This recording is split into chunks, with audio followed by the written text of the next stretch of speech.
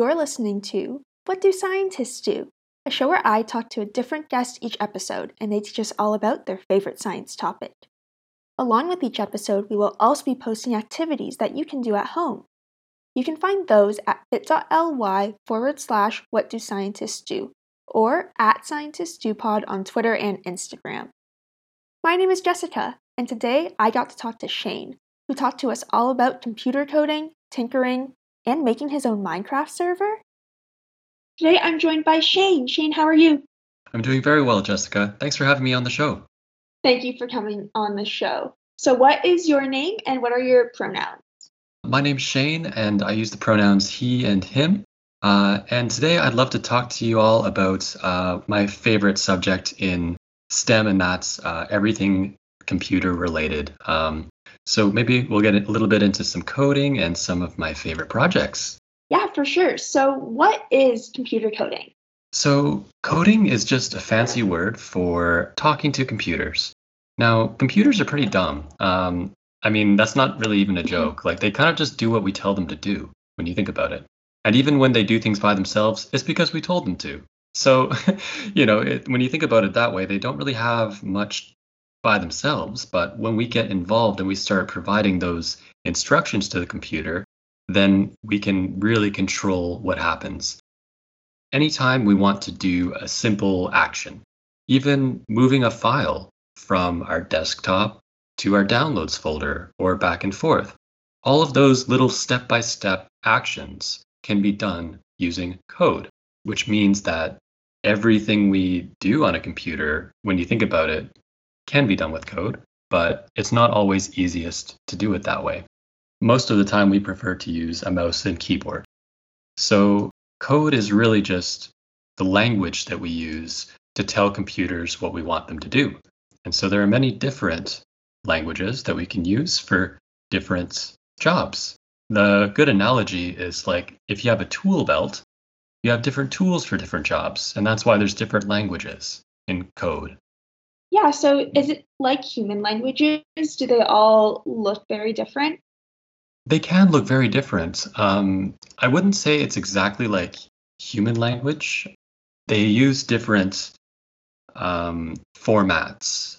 And the word for formatting is syntax in computer speak, which just means that there's different ways that we can express our ideas to a computer. And there are some languages where I would say they're much harder to use. They're more picky. There's more punctuation, like little marks that we need to use here and there to indicate the structure of the language. But there are other languages that are very, very simple by comparison, ones that are very user-friendly. And so those are especially the ones I want to focus on today, talking about mainly Scratch. And another favorite of mine is Python, which is very different from Scratch, but they both follow that idea of simplicity is best. Yeah, so they both keep it simple so that maybe even some of our listeners could try them out. Oh, absolutely.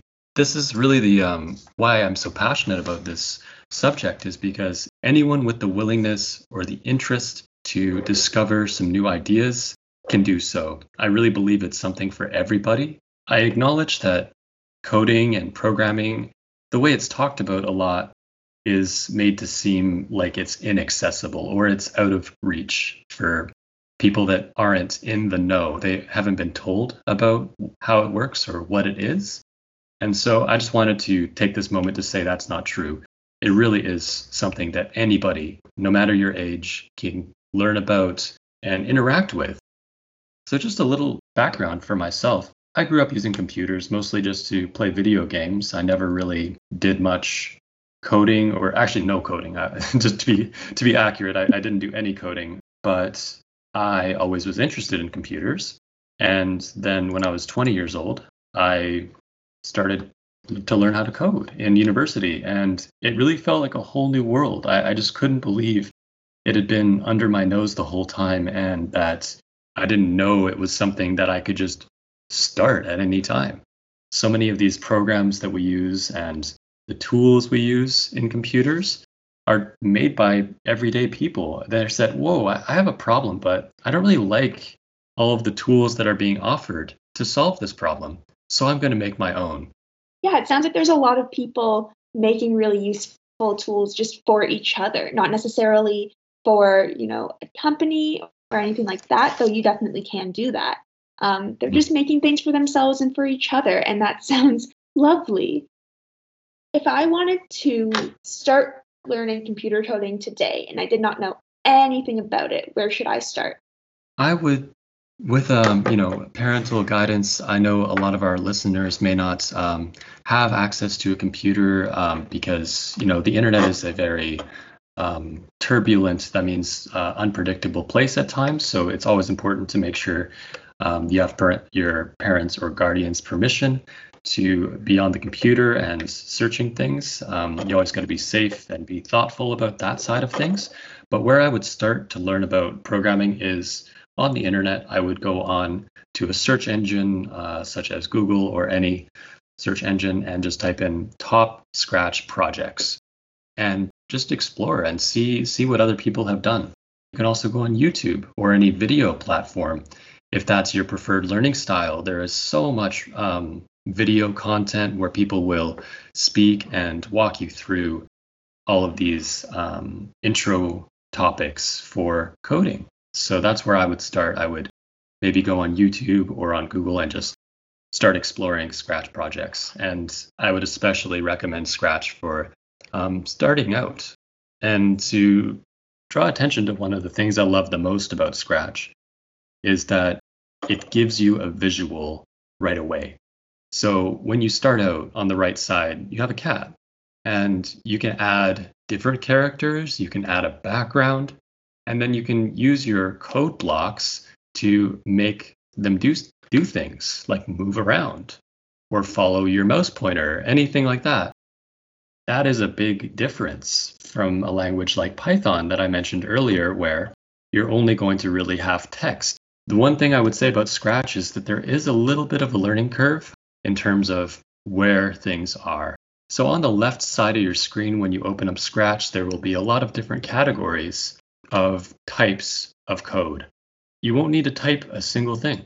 You just use your mouse, click on the block you want, and then drag it over into the main section and let go.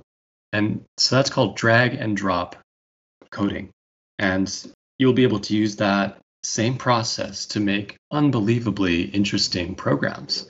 And the sky is the limit. I've seen amazing developers create programs that are remakes of famous games from the 80s and 90s, and even more modern takes. It was all done through this very simple process. So that's kind of the idea of coding. It's like we have really simple building blocks that, when working together, creates a really complex and interesting system. Yeah, that sounds like it's a really cool way to start, and it is easy to find lots of those Scratch videos, and we will also be posting some on the podcast website, and I'll give more details about that at the end of the episode. So if you would like an absolute beginner introduction to Scratch, you'll be able to find it with the resources that we post along with these podcasts. Shane, you've talked a lot about beginning to code, but what are some of the coolest things that you've ever done with computers or coding? Wow, that's an exciting question. Much of the most exciting things that I've done with computers have been do-it-yourself sort of projects where you're using a computer for a specific use. And then you let that run in the background of your house to keep it really into a section that I'm passionate about. I love video games. I ran a Minecraft server on a really beautiful, interesting computer called the Raspberry Pi. And many of you may have heard of it, many not. It's a full computer that is around the size of a credit card. And you can plug in a monitor, you can plug in a keyboard, and you can plug in a mouse. And you can use it like a normal computer. But you can also have it in a setup where it's being told to do just one job and do that one job really well. And so through all of these amazing developers, and there's so many tutorials and walkthroughs about these kinds of subjects. I didn't invent the process of how to run a Minecraft server on a Raspberry Pi. I just followed the instructions and said, wow, I really would like to leverage this amazing solution that someone else has made and then have that benefit me in a personal way. That's also a big part of the philosophy of what open source computers are all about, is really putting the power into the hands of the community so that everyone can share with each other and improve each other's solutions.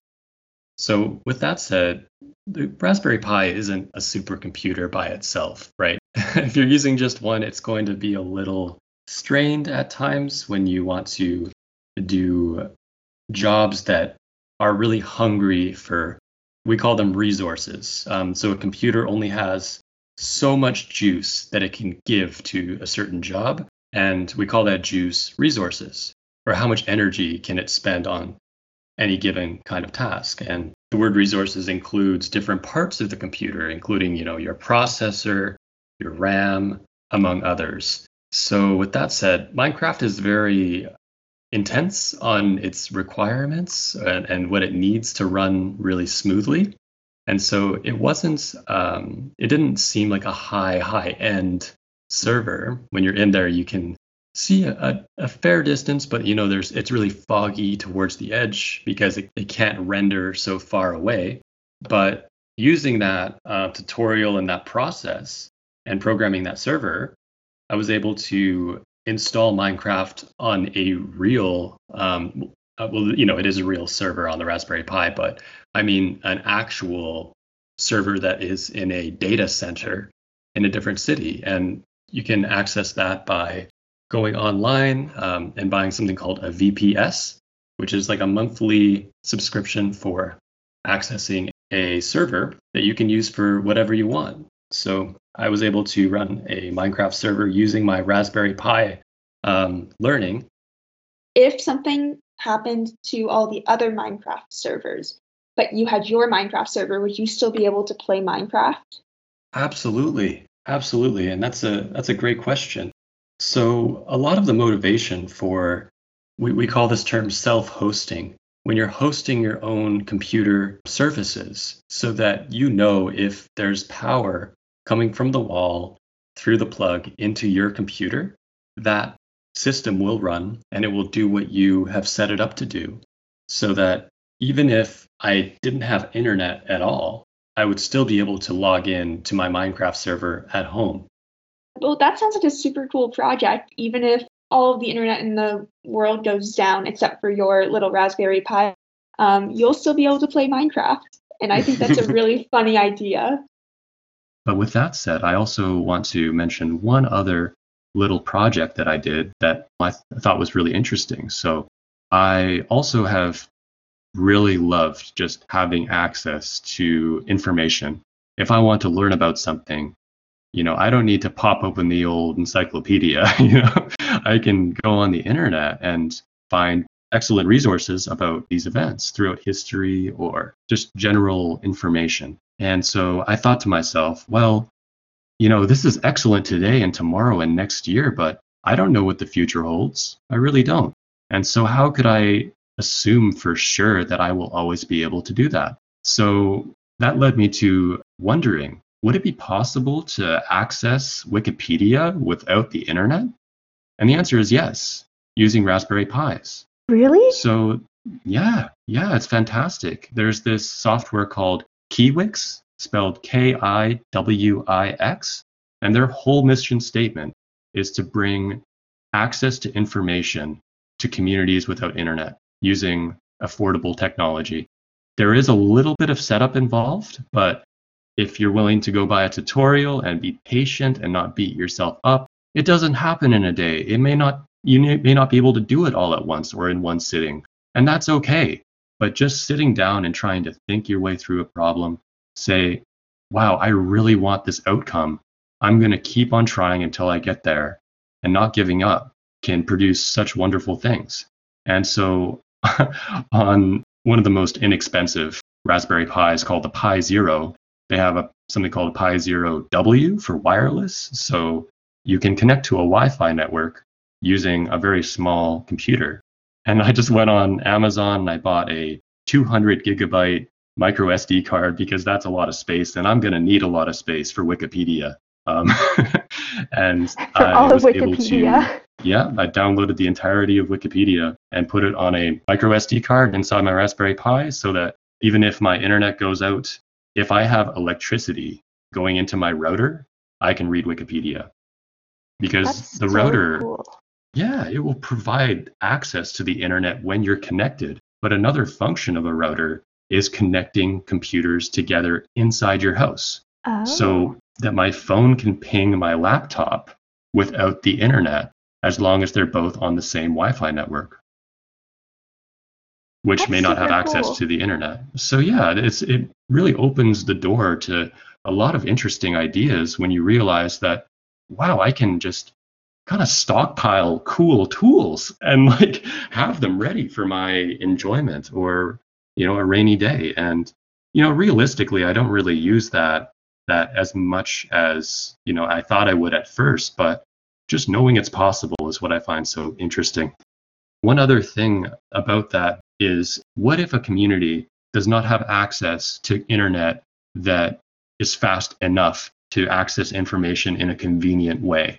So I remember reading about examples where Raspberry Pis preloaded with Keywix and Wikipedia have been put in a bag and taken on a bus or on a train and brought to a community where they don't have internet being wired in from the outside.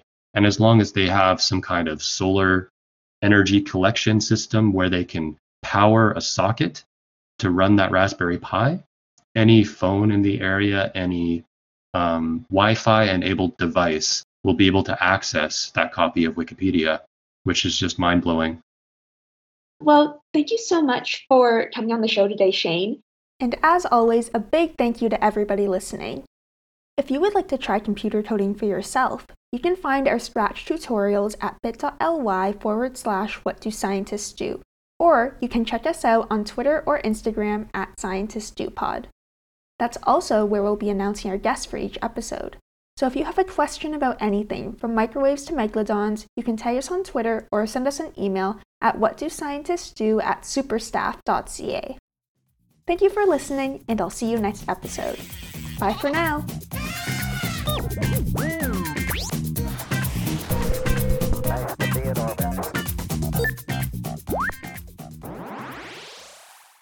This podcast was made by Supernova at Dalhousie University, a network member of Actua. For more information on our summer camps, workshops, and more, check out supernova.dal.ca.